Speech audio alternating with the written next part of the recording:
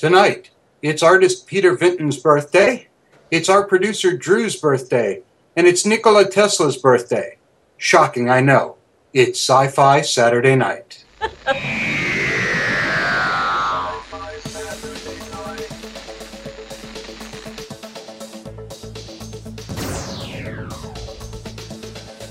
Exterminate! Computer, status report. Don't blink. Don't even blink. Blink and you're dead. No! Wrong!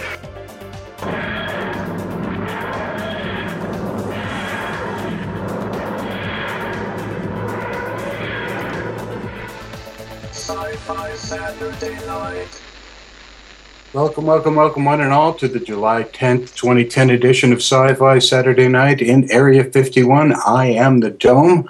Joining tonight's talkcast from the Alston Brighton Hellmouth outside of Boston, welcome Kriana and her magnificent new soundboard. I was going to ask, did you notice anything different about our broadcast tonight? Well, right off the bat, I hope they would have noticed the fact that live now we've got our opening music. And what else have we got? We've got our closing music and small clips to amuse and entertain you. Give me something to amuse and entertain the audience right now. Anything at all. If you're referring to the incident with the dragon, I was barely involved.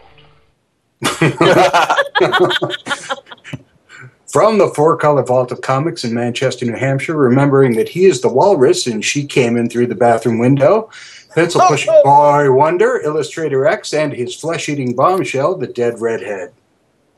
Good evening, everyone. Have you heard? It's in the stars. Next July, we collide with Mars. Oh, Lord.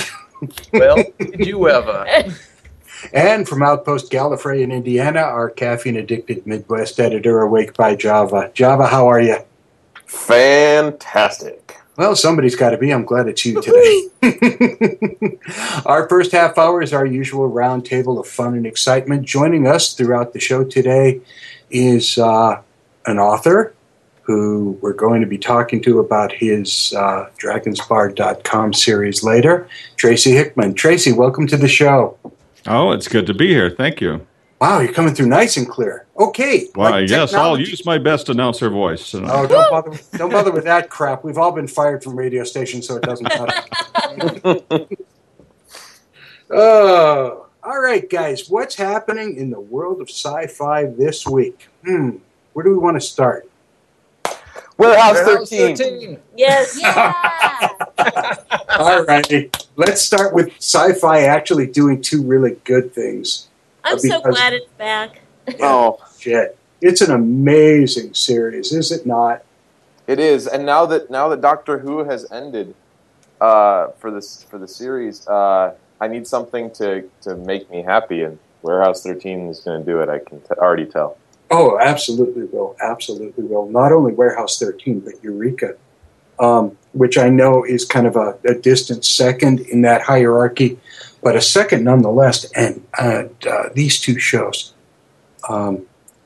they'll never replace the level of cheese that Sharktopus brings to the screen. I don't know. Warehouse 13 really tried.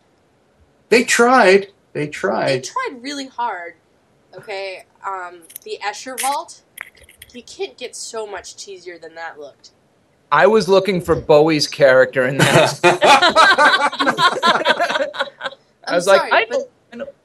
The effects for that vault were just so cheesy. They were good, but cheesy good. Let's see you do the same thing on a Commodore 64. Come on. Wait a minute. I've got my Amiga downstairs. We can do this. We can make this happen. I know we can. Bottom line is... make an Escher Vault on a Commodore 64? Absolutely. Are you kidding? Boy, I'm doing one on my Apple IIe right now. Oh my God. Yeah, okay. We're going back in time, children. Hey, remember when we had to use crank engines to get these damn computers? Tribbles agree with you. Okay. Oh, I remember when I first started writing, I was using this Apple II. No, excuse me, I was using a Mac Plus, and we had to. That's cute. Oh yeah, it was so cute. It was so adorable. You just wanted to hug it, and we would have to load Microsoft Word by inserting the disk in the front. Every time you wanted to start Every time you wanted to run Word, you'd stick the disk in the front and then swap disks constantly. It was the only exercise we had at the time. And so finally, I actually went out. Someone said I should go do this, and I went and bought a hard drive.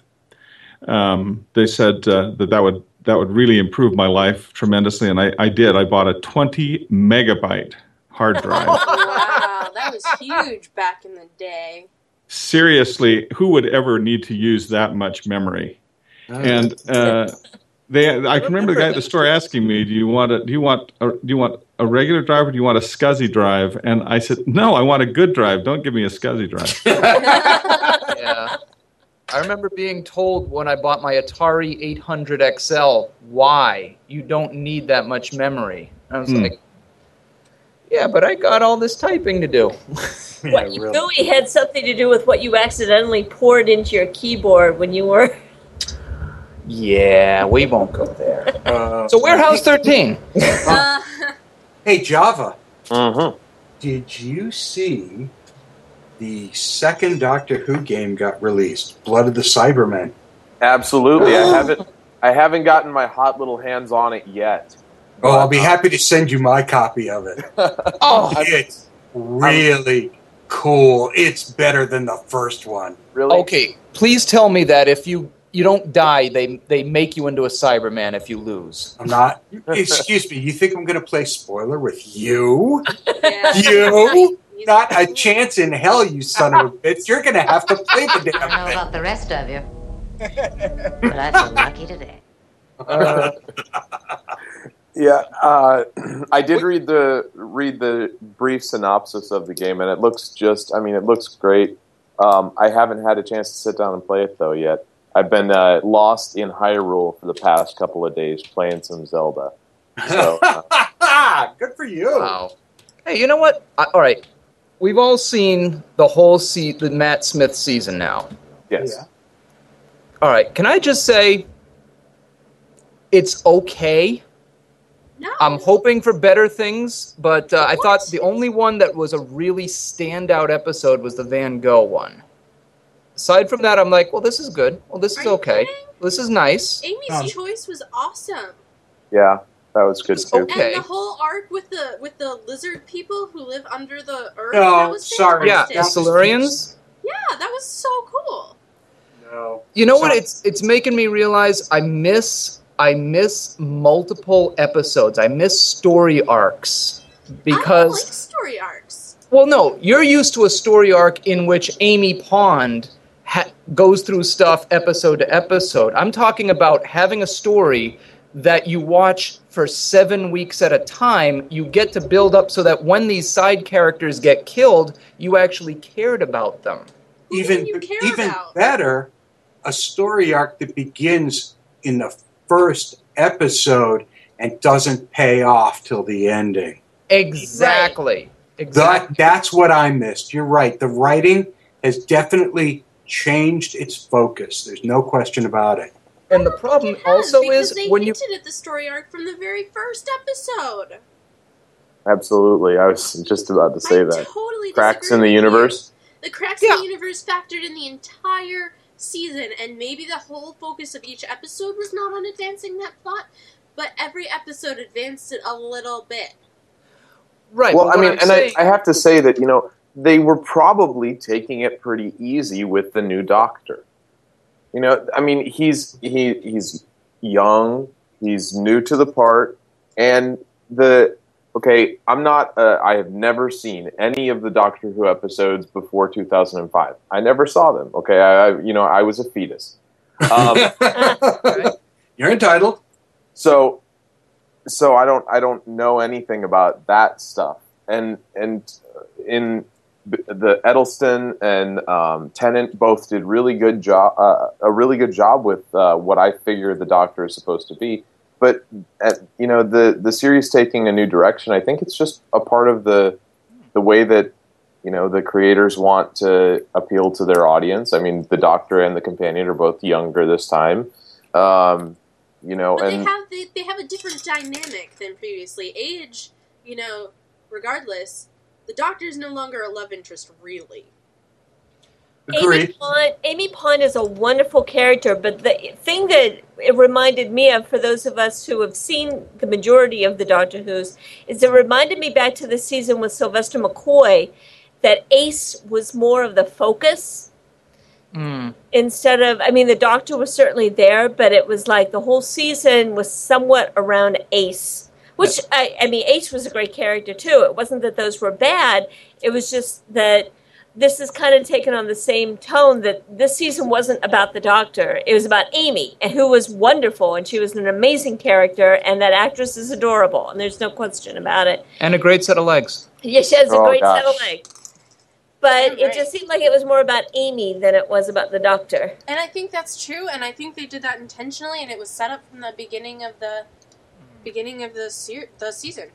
I mean, with David Tennant at the end of his stint, everything was overwhelmingly, about the Doctor and his existence and how he felt about his existence and what he was doing with his life, and all of that stuff was really great, and it was very deep and very engaging and very interesting.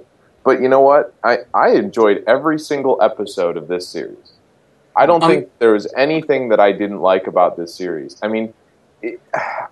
Well, no, you said it yourself. You are coming in from having never seen anything else. I've seen every single existing episode from 1963 on, and to me it works best as a gothic horror in the early Tom Bakers, the late John Pertwee's. But, we could talk about this and get into a big Jets versus Sharks dance-off. All right, no singing! Dot, dot. Right, so, speaking of our previous guest, Harlan Ellison is selling his books. Yeah. Wait a minute. I just want to make one last point there, if I can, in pontification, as I do. You see, they are insane. The bottom line is, I do think the style of writing has changed. I do think that for the past 3-4 years, there's been a certain style. The style has changed because Moffat has moved. Because of that, there are going to be things that we're going to like more. There are things that we're going to like less. I'm almost thinking that in a lot of ways, it's become Amy Pond's series much more than the Doctor's. And in some ways, it's almost Doctor Who light. I don't think it is. I think that's totally... I disagree. Okay, well, and you're entitled to. Moving on. Okay. We got other stuff to talk about. Yeah, Harlan. So, you know what, this week, why don't you give us your opinion on Doctor Who to win a fabulous prize? There you go. Yes. What's our fabulous prize this week? The fabulous prize this week is, I don't know. Well, might as well be last week's, the Doctor Who print we have of Sylvester McCoy. The Bad Wolf one. Yeah, what the hell? Since today is Peter Vinton's birthday, it's by Peter Vinton. Yep. We love you, Peter. Let us know what you think of the Matt Smith season. And you will be entered in to win an original print. And silence fell across the podcast. So, Harlan, why is Harlan selling his personal collection of books? Because he can. Every couple of years, Harlan does this. And what you find out is that there's some incredibly cool stuff in there. Well, yeah. Oh, my God, yes. Would be.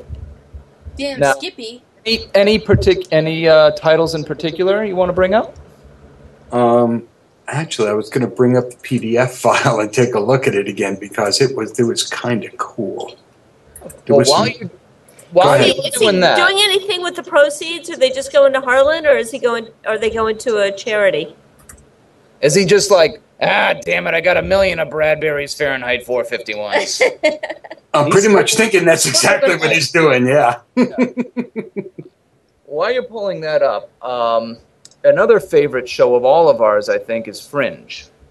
and I see that once again, John Noble, Walter, was snubbed for an Emmy nomination. So wrong. What the hell?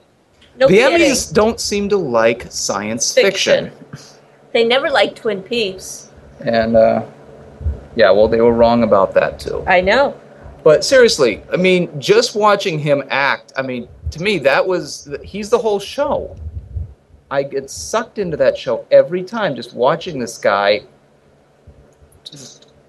So much pain and pathos and you name It's it. unbelievable. It's really unbelievable.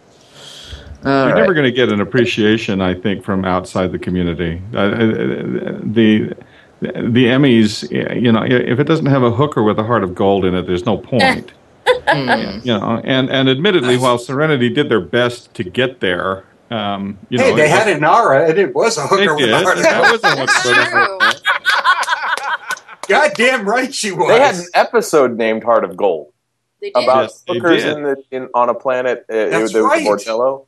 Which, in fact, I think was their play for an Emmy, but it didn't work out because it's science fiction, for crying out loud, and is not going to get any kind of recognition as real literature or as real performance. I've had a number of people down over the years who have written to me and have said, I really wanted to do a book report on my favorite science fiction book or my favorite fantasy book, but the teacher said it's just not real literature. Oh, man. I remember Harlan said the same thing. It's funny because Harlan did say exactly the same thing. I've said that to my students. I told my students they can use comic book characters for their papers. So I mean, there's a certain amount of truth to it when you're thinking of from a teacher's perspective, when you want a student to understand certain concepts. A lot of science fiction and fantasy fiction just doesn't do what a book like Exemplar doesn't exist. Well, I would say a Portrait of Dorian Gray. I mean, it's on the borderline. It's fantasy. It's on the borderline, but it's not so much. It's not about the fantasy like I would say Aragon is. It's not. So what is Dorian Gray? Oh my goodness, you're going to bring up Aragon at this point? I know. Gray have that Stranger in a Strange Land doesn't. Thank you. Oh, Kriana, I love you right now for saying that. I call shenanigans not in a on white that friendly way. Because just like there's trashy prose novels and regular fiction, there's trashy science fiction, but there's also really classy science fiction. Well, I mean, I tell my students that they can't, use.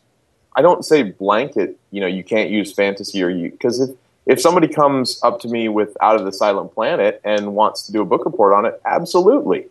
That's it's just that it's easier for students to pick, especially when it comes to young adult fiction, because I use mostly that in my classroom. It's easier for them to go into the young adult section of the library or in the bookstore and pick out a book that will work for certain things if it's a dramatic story about people rather than a juvenile fantasy literature. Java, it becomes a matter in some ways of saying, if you look at juvenile fiction, if you look at what in the golden age of writing they called the children's books, Half Spacesuit Will Travel, things like that Heinlein, that Clark, that when Clark wrote the robot series with Daniel Olivaw, which is Asimov. I'm sorry, that Asimov wrote. Thank you. That was like my favorite book. But yeah, I know. Who gave you that book? Actually, they're still here. Yes, I know. Somebody still has all my copies of it. You look at some classic science fiction. I think you can find fabulous examples in all of that, especially Asimov's pieces. I've always loved, for example, his Bridle and Saddle from Foundation. What an insightful social commentary I think that gives us. and you're right. It's like any other type of literature or any other type of media, performance media for that matter. You get the popcorn, trashy kinds of media, and then you get some seriously thoughtful media. And it's a good day when you can find that. But and it's just I think my objection in that is in throwing out science fiction or throwing out fantasy or speculative fiction or in any of its forms, simply because it is speculative fiction, therefore it must not be serious. I feel like, frankly, and Java, this is not meant directly at you, that it's laziness on the point of teachers where they don't like or care about that genre and they don't want to deal with it, and they know that some of it is trashy, so forget all of it. You can't. Well, that's absolutely understandable. But I mean, I'm telling you that when I tell my kids to go pick out a book, and if they want to choose a science fiction or a fantasy one, they do not choose challenging, good, interesting, speculative fiction. No, they're going after the Twilight that's why series. you're the teacher, though, because you know which ones are good. So why don't you I point them towards great things as much as I can. But when they say, can I read a fantasy book? I'm like, okay, but you got to make sure that it's a good one. And that's absolutely fine with me if they pick a good one, but they will never do that. And then I have to fight them. And I don't want to fight them. Well, I remember you don't want to fight them, it's true, but at the same time you do want to get them to read. Everybody wants to get them to read. And I've had examples from time to time in my own work. In particular, I come to mind sitting across the table, sitting here signing books and people coming by and talking. And I looked up from the table, and here was this 6 foot, 4 inch, 350-pound biker. He was in his full leathers, right? He had his leather jacket, black T-shirt. He had this nimbus of hair splaying out from his head, this enormous bushy beard. I was certain that this was the end of my life. He was going to reach across the table. What he was doing in this convention, I have no idea. Who let him in? I don't know. Maybe he ate them when he came through. But he was standing there in front of me, and I looked up, and his huge, huge hands were curled around my book so hard he was bending it.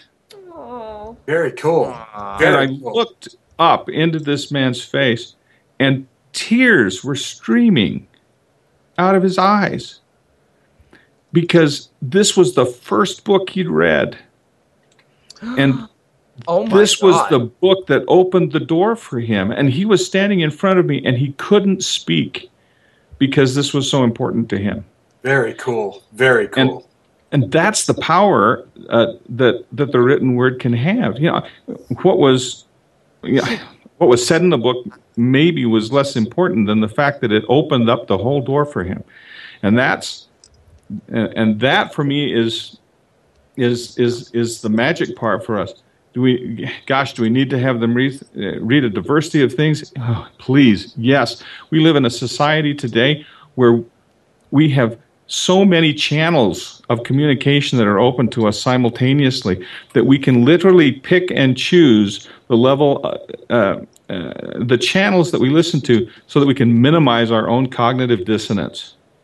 And that means that we can find somebody to tell us all the time that we're right and never, ever challenge our thoughts. It means we can either watch Fox or we can watch CNN, and we can decide which side we want to take in this polarized nonsense society that we've got running. It's like what everybody was, the people who put down Harry Potter, they can say whatever they want about Harry Potter, but look how many kids that book got to read. Yeah, absolutely. Should they be reading To Kill a Mockingbird? Oh, man, absolutely, yes. What an incredible book. No. It started first. Hey, guys. Yeah, but you don't exactly see kids dressed up as Boo Radley at Barnes & Noble, Oh, and why should you, though? I mean, wouldn't that be really cool? Or, as a gourd, they could come. As a former English teacher, and I used to teach a lit course in humanities, and it was team taught with 2 other people, and I fought with them for 5 years to have the ending book be Hunland Stranger in a Strange Land. And I couldn't get it past the board as many times as I tried. I tried every year for like 5 straight years. And finally, I just dropped teaching the course because I really thought that's where it ends, in the future, not the present, in the future. But be that as it may.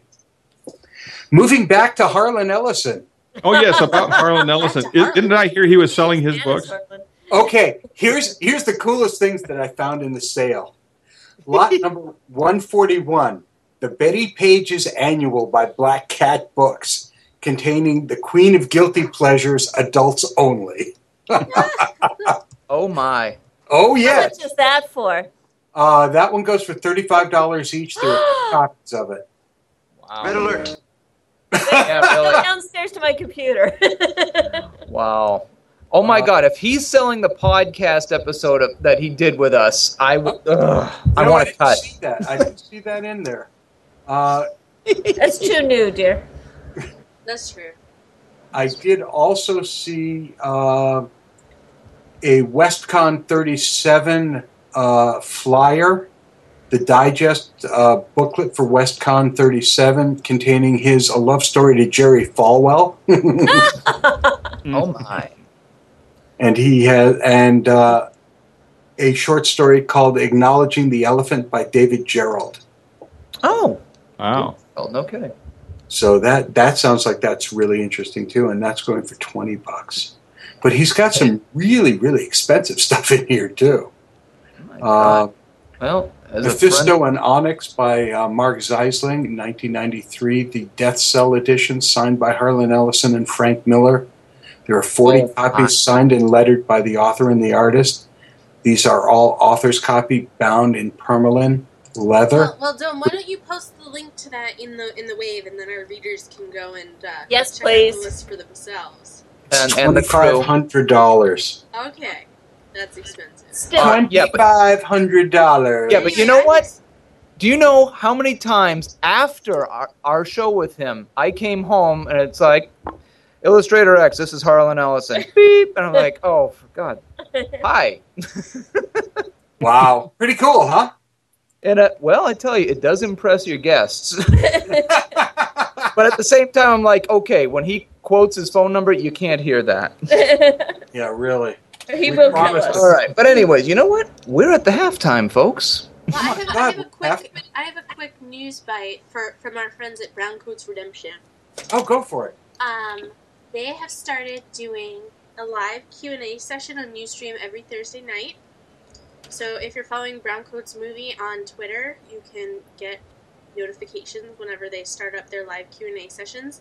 So you can come and join us. And if you have a Skype handle, you can even join the call and talk to Mike Doherty himself live. And you never know who from the cast or crew is going to show up. We actually did get a couple of the cast there last Thursday. And, some celebrity guests from Sci-Fi Saturday Night, perhaps. Woo! Yes. Woohoo! So, Yeah. maybe some of them are helping run it occasionally. Very cool. But I can't imagine who that might be, huh? I don't know. Probably the technical person, whoever that is. Mm-hmm.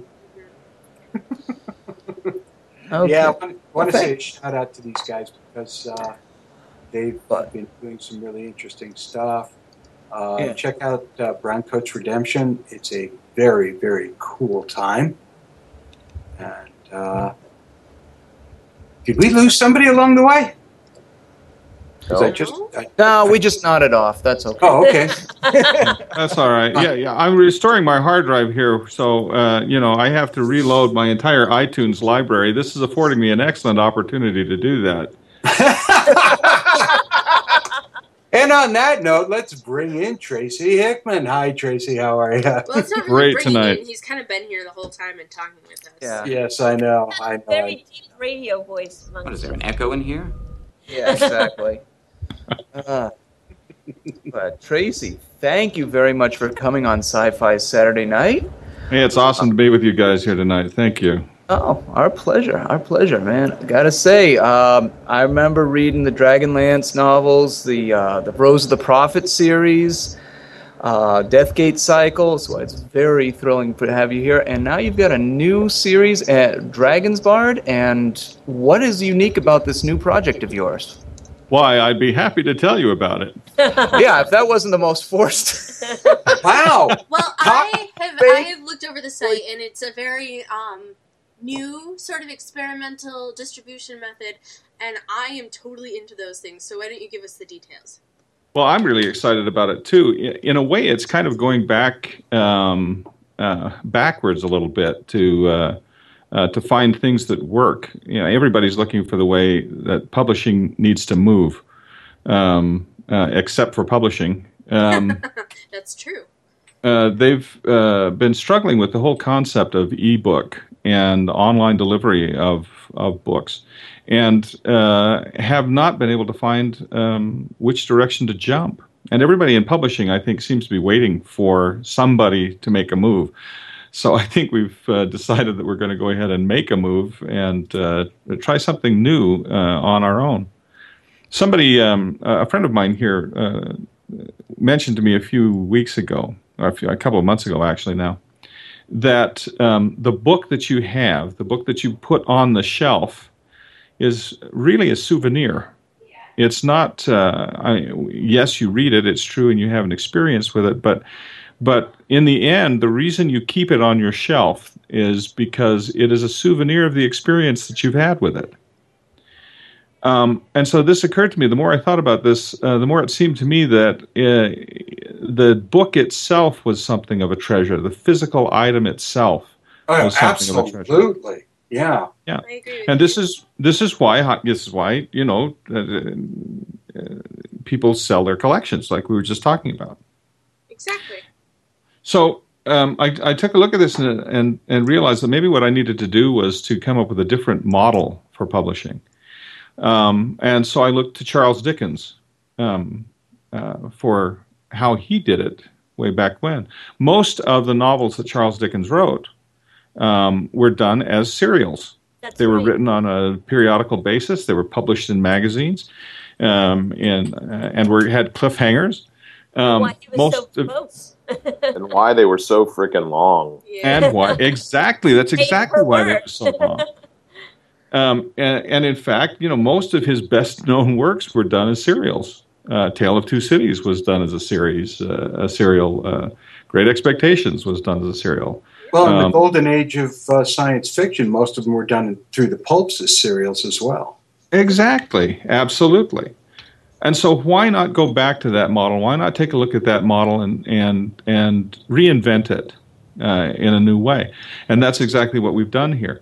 With at Dragon's Bard, which is at dragonsbard.com, we are presenting a subscription for a book. And people can come and subscribe to this book as a serial. We provide them with a chapter every week, in series and in sequence. We just finished, in fact, and posted today, Chapter 6, which is called Father Pantheon. And they're able to read the book as it is being written. One of the cool things about this aspect has been that we've been getting feedback from the people who are subscribers to the book. They'll come back and tell us where the typos are or where there's something that needs correction, and we're able to update the chapter and provide them with a new PDF version of the chapter that includes their corrections as we go. Ooh. Now, that's one of the things I wanted to ask you about, where you're getting that regular input from the readers. Now, do you actually have an ending in mind, or is this something where the readers can actually say, look, I've got an extra $50, I want you to put me in as a walk-on and make sure this happens in Chapter 12? That would be a really good idea. I think I'll go ahead and implement that next week. And people can bribe me to be put in the book. What an interesting concept. Well, actually, it's not novel. Actually, isn't that what Jess Hartley did? Mm-hmm. Yes. Yeah, very much, yeah. So we've actually been interviewing several authors already who have had interesting, new, some of the authors didn't show up, ways of funding their writing careers. Well, and in fact, we have to do that now because Standard Publishing is dropping the ball. They, absolutely, and I totally agree with you. Yeah. And, we've just seen some wonderful ideas, and some of them work better than others, and some of them work just differently than others. But I think that a lot of authors, and what I'm trying to say here is I don't think that publishing is unable to find another model. I think they're unwilling to find another model because they're obsolete. And it never feels good to be sounds obsolete. like the music industry right now is going through the same thing. Right. Well, actually, if you look back historically, the film industry went through this. Back at the end of the studio system, back in the 50s, the studios thought they were on their way out. Television was taking over, and people were watching television. People were going to the movies the way they used to go. There wasn't the monopoly that they used to have because the studio system was broken down because of the monopoly laws. And it looked for a time that motion picture as a medium was on its way out. What happened, however, was that the motion picture industry evolved. They adapted and adopted, to a great extent, the independent producer, which made for a lot of really unusual films in the 50s and 60s, increasingly in the 60s, more experimental kinds of films that were being made and then distributed by the studios. And ultimately, this resulted in an evolution in film and in the movie business. Movie studios today don't make movies. They provide facilities and they provide financing, but the films themselves are actually produced by independent companies. Yep. And I think that publishing needs to take a lesson from this, that publishing also needs to evolve. And that's what we're trying to do here. What we do in Dragon's Bard is we provide them this chapter every week, and they can go ahead and read it, and they can enjoy the story as it is being developed, interact with us as authors because we have a forum online where they can speak with us, ask us about the process and how we're doing this. But then when we come to the end of this process, when we come to the end of this subscription, my wife and I are doing a private printing of the book. We will we will publish the book ourselves in a nice, beautiful hardback form. Every one of our subscribers will receive a signed and numbered book from this limited printing, this private printing. And so when we get to the end of this process, not only have we provided them with this summer read, this fun and we think insightful story, but when we come to the end of this process, we provide them with a treasure, something that is uniquely theirs, and something that we think is actually going to be more valuable for them than their subscription price. Now, I just have actually one suggestion for you, if you don't mind me giving you a suggestion. Oh, absolutely. Oh, God, she does it to us all the time. I know, I do. But I've just had so much experience, and I know I have probably the farthest from traditional copyright views as you can possibly get. Take that however you'd like. But I urge and encourage you to have a free option. Only because what you really want, I think, in my opinion, are more people reading your work. The more people who read your work, the more people who are going to want that treasure at the end, and the more people you might be able to get to subscribe. So what I would do if I were in your shoes and an awesome writer and had this awesome fan base is I would put up maybe an excerpt every month, and then at the end when you're finished I would release the book as also a free ebook, EPUB version. Maybe they wouldn't get the printing, but then anyone who's read the book, can say, you can't get the printed version, but here's the EPUB. Read it on your computer, or read it on your phone, or read it on your Nook, and it spreads you around. And then the next time you decide to do something, be it in the fall or in the spring or next summer, those people are gonna say, "Wow, I really like this book by Tracy Hickman, and now I have a chance to get in on the next one," and then they will become paying customers. And it's not just a question, of course, of these works, but also of building a reader base that we can also promote other authors with as well over time. Absolutely, because things are free. There's no barrier. People will do it, and then they're going to want those souvenirs. Well, and the other side of that, though, and I'll go ahead and represent the other side. You know,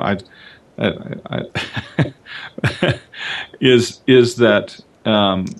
the question of where is the value in the book, and the value in the book is not found in the paper, or in the binding, or the glue, or the ink. The value in the book is found in the ideas that the book elicits and inspires in the reader. And we have come to a place, I think, an unfortunate place, where ideas have become cheap, and where words have become cheap. And that's a dangerous sort of a place. I do understand the model, and it is certainly a model that we're looking at and considering. However, I would hesitate to put the value of the book in the binding. See, that's exactly where I disagree with you, because you know what? Let me just jump in here, because I'm actually going to disagree with you too, just a little bit, Tracy, and here's why. Sure. I have a phenomenal book collection that I treasure. Mm-hmm. Each one of those is much more than the binding, the paper, the glue, the ink. Each one of those, in my special little universe here in Area 51, represents a part of my life. That's what makes them special. Much like Harlan Ellison, I go through and I purge my collection from time to time. I'm not getting $500,000 for what I have left over, and Drew and Kriana come in and steal pieces of it all the time. Regularly. Oh, it's not just them. Yeah. Yeah, you're right about that too, aren't you? But the reality is that I think we're not cheapening the word. We're almost cheapening the thought of the souvenir. I disagree with you on that too. I think the souvenir is becoming more valuable because I agree. No, that's what I'm saying. That's what I'm saying. This whole idea of that paper and binding and ink is so important. And it's never going to go away, regardless of EPUB, regardless of whether you can BitTorrent something, regardless of some schmuck sitting at a scanner, scanning the pages and sending them out.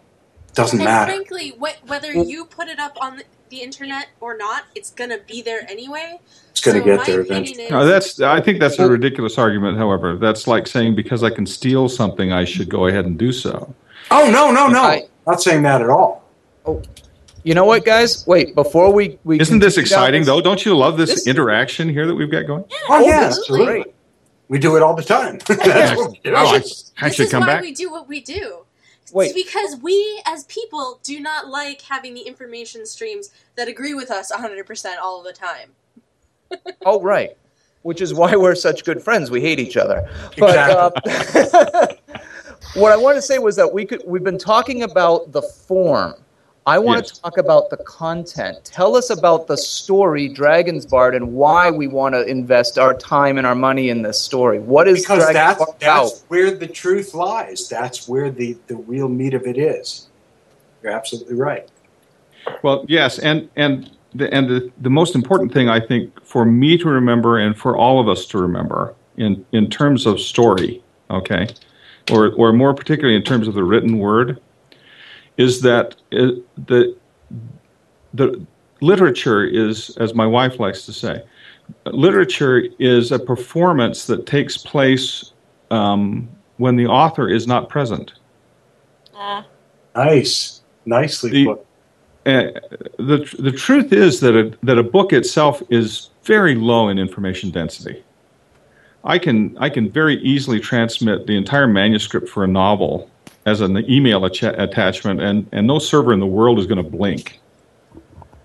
I can take a photograph with my digital camera, and it's a lousy digital camera, and the file size will be larger than a book.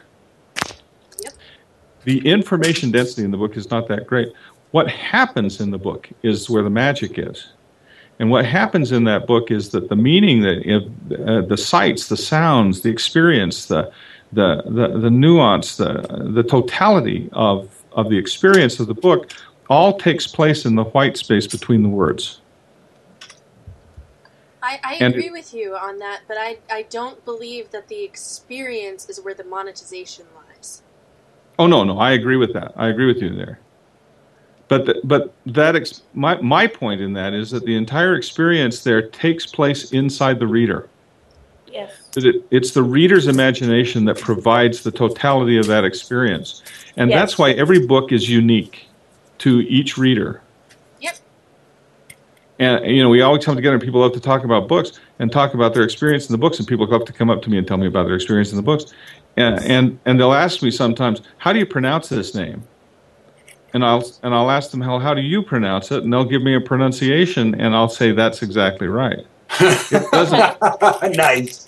Well, it doesn't matter because in their experience, that's the way the words sounded. That's the way that sounded, and that for them was the reality of it. This is why I will never say Gandalf. Sorry. And just did. Gandalf. So this is a partnership between the author and the reader that is this experience. And so to that extent, yes, I think you're right. We need to share that. We need to share that experience. But the monetization of that probably does lie in the treasure.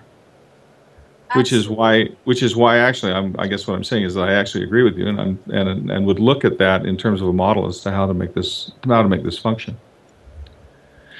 To a certain extent. In terms of the story itself, though, which is what I think you were asking me about. Yes. Yeah, what's the story about? I'm going to tell you a story about the story. Excellent.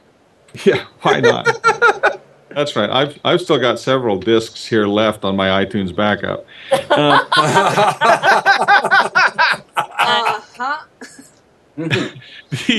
The story is that this is a book that my wife and I have wanted to write for quite some time.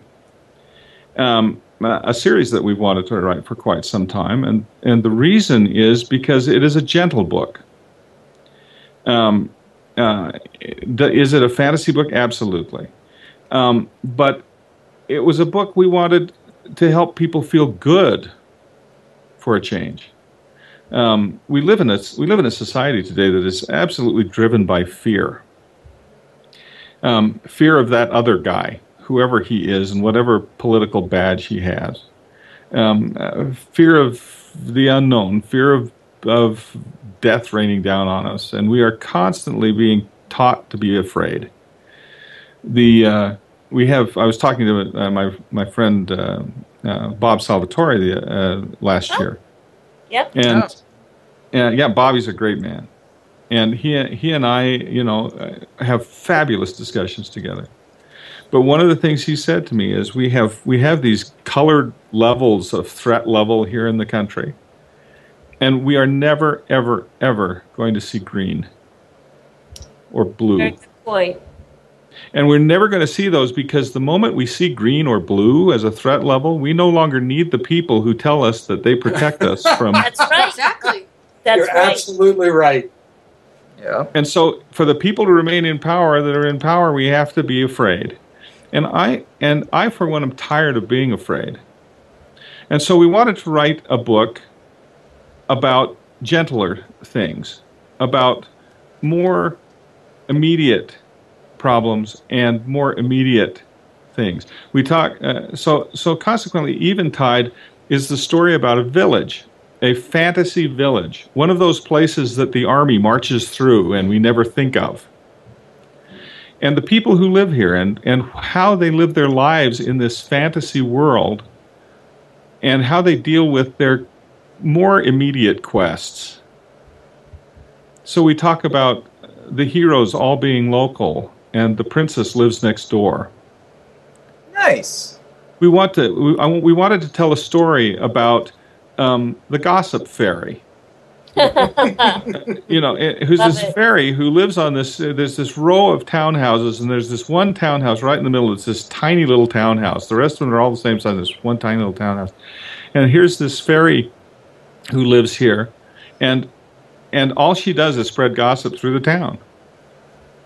We wanted to tell a story about we wanted to tell the story about the millenary who took in these pixies one night, and the pixies, they were just terrible to her and nearly wrecked her home.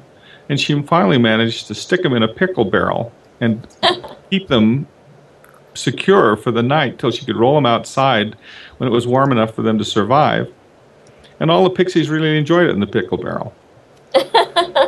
And decided she was a right old broad, and that they should go back and help her if she ever needs any help, which is about to happen in Chapter 7. We wanted to tell a story about a dwarf, the local blacksmith dwarf, who's the typical gruff, dirty dwarf who works with metal all day and his hands are always calloused. But he stands outside at night. He stands outside the hall, the window of the hall, and watches all of the women dancing in the hall and longs to dance himself. And it turns out that he has this artistic side to him that nobody suspects. These were the stories we wanted to talk about. These were the stories that we wanted to tell. And it's all built around this young accountant apprentice in the town who wants desperately to impress one of the 3 wisher women at the wishing well, the 3 women who supply wishes to the wishing well, and just wants to win her heart. And how he decides that he has to set off on his own quest in the town to somehow impress her. And that was the story we wanted to tell. Now, as that's charming. It is. It is a charming story. I could not sell it. Yep. Because it didn't have fear in it. I mean, wait a minute. Are there any vampires in it? Well, I should probably have thrown in some vampires. I probably no. I'm really glad you didn't. Thank you so much for not doing that. It wouldn't sell because it was a gentle book. It was a book to make people feel better. It was a book to make people feel good, to feel something honest for a change. And for some reason, no one wanted to buy this idea. No one wanted to buy the idea that maybe we would like to read something that inspired us, something better in us, instead of the grimness of battle and action conflict.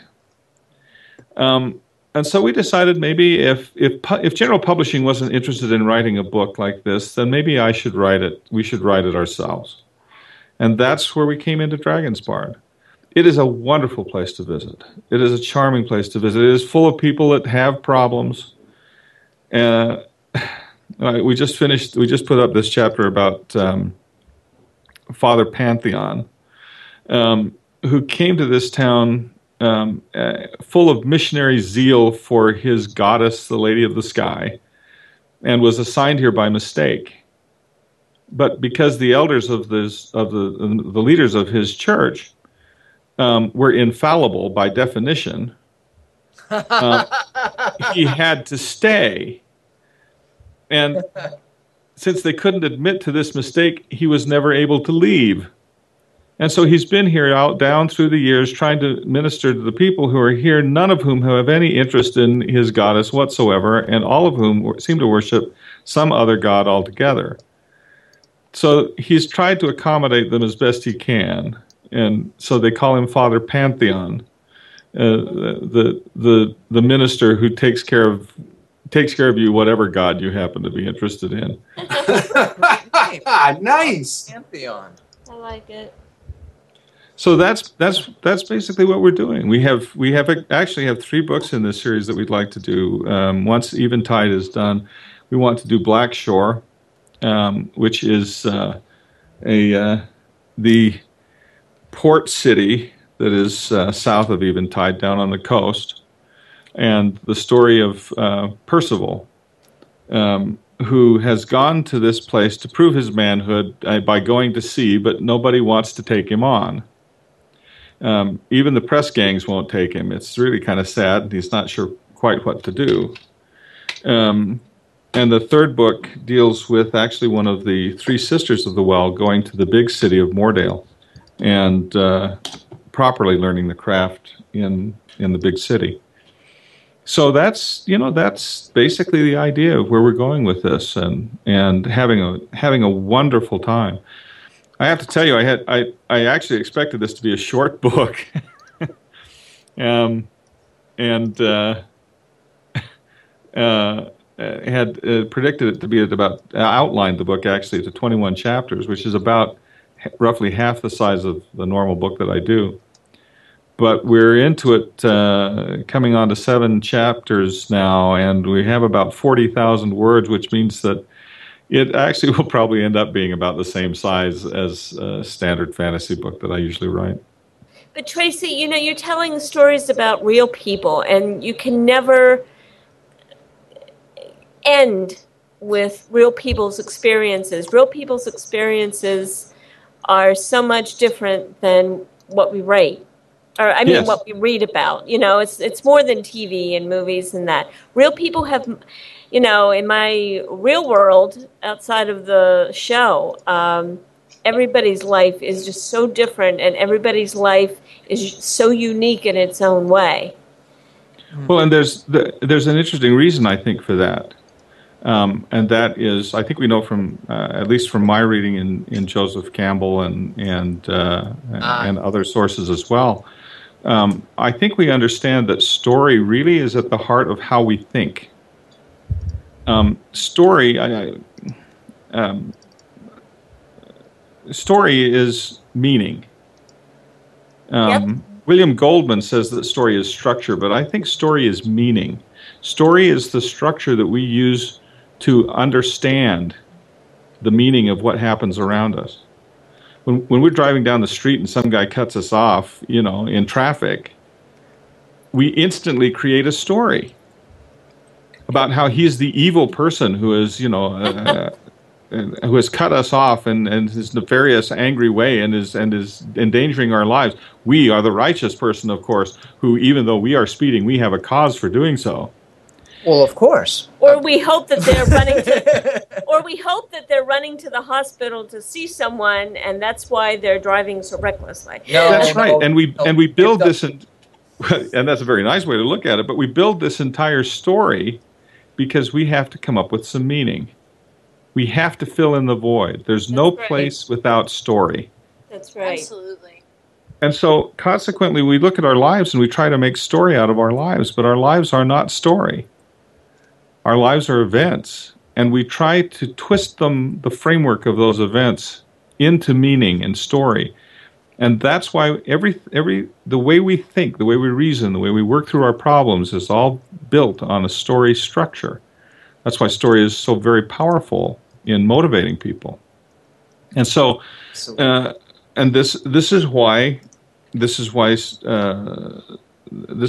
story connects so directly with us. This is why news media, more recently, recently I say this like the old man on the mountain because the old man on the mountain doesn't exist anymore. You realize that? Well, he does in my story. Anyway. Oh, okay. Oh, bazinga! Wait for it. Bazinga. Thank you. Perfect. Exactly. Thank you, Java. And so what after the 60s, actually, in the 60s transitioning into the 70s, news media realized that they didn't have to be a loss to the broadcasting, that they could actually be a profit center. And they did this by transitioning from strictly journalistic format into news story format. Yep. And reframing the news as story. Yep. Right. And so, Jimmy Olsen is no longer told to go out and get the facts. He's told to go out and get the story. That's right. And that means slant and frame. Because that communicates meaning to us directly. Maybe not the correct meaning, but it does communicate meaning. A meaning. There's a difference A between meaning, Fox not and necessarily CNN the again. meaning. Exactly. So, Tracy, if they go to your website, if we go to dragonsbar.com, you'll see a countdown calendar that says you have 21 days, 4 hours, 57 minutes, the yada, yada, yada, to get the Elite Book subscription. And if you do that, here's what you get. You get a download audiobook MP3 every chapter by chapter. You get exclusive Eventide website access. You get a download of weekly text chapters. You get access to the discussion forum. You get a privately printed limited edition hardback numbered and signed book. That's quite the value. Quite the value. Your treasure right there, because that's there fantastic. is your Bazinga. Yep. And how much does all this cost, Dome? The cost right now for the discount subscription that we're offering right now is $50, $53, I think. $53, yeah. We do offer the audiobook only for $15. But, and by the way, Andrew from Browncoats Redemption says, "Mansquito, this is one hell of a deal." Everybody drink. Woo. What, you really drank? Yeah, of course we really drink. Yeah, and I might add that that when you're on the forums there, you're talking to me directly. I administer the forum. See, that is perfect monetization right there, because absolutely. So I actually do a lot of research on copyright, and it's very interesting to me. And the difference between infinite and scarce goods is very interesting. And the infinite good would be, a text copy of your book that a server won't blink at. You can make infinite copies of those, and it won't cost you a dime. But your attention is definitely a scarce good, and certainly worth paying for. Absolutely, as well as that signed numbered edition at the end. Well, sure. We said that part. There's a scarce good for sure. Yeah, and like I say, we're going to be doing more novels in this way. We're also going to be looking at doing some expansion of this idea over the next few years. But this first series of books is going to be quite rare, and it's going to be a serious treasure for people who enjoy the book and collectors alike, I think. As we're getting short on time here, the question I actually want to just kind of wrap this up with is, this is an experiment. This is something that you are taking a risk with. How do you feel about this risk so far? It's been absolutely worth it. I don't know if I'm going to make any money off of this or not, and I'm not sure that I'm necessarily interested in that. But what I am interested in is exploring new ways to bring the experience of the written word to those who need to read it, and to find a new voice, I think. Publishing today has gotten to the point where whenever a book is proposed, it goes before a committee. That's like trying to design a camel. Exactly. This is where are the science fiction and fantasy has always been in the forefront of exploration and thought, has always taken us in new directions and has improved our lives by expanding our ideas and by expanding our minds. That can't happen by a committee. We need independent production, and I think that this is the way. If we can educate the audience, and I hate saying that word, but no, you're absolutely right. You're absolutely right. If we can get them to know where to look. See, my readers don't know that I'm here yet. They don't know that I'm doing this yet.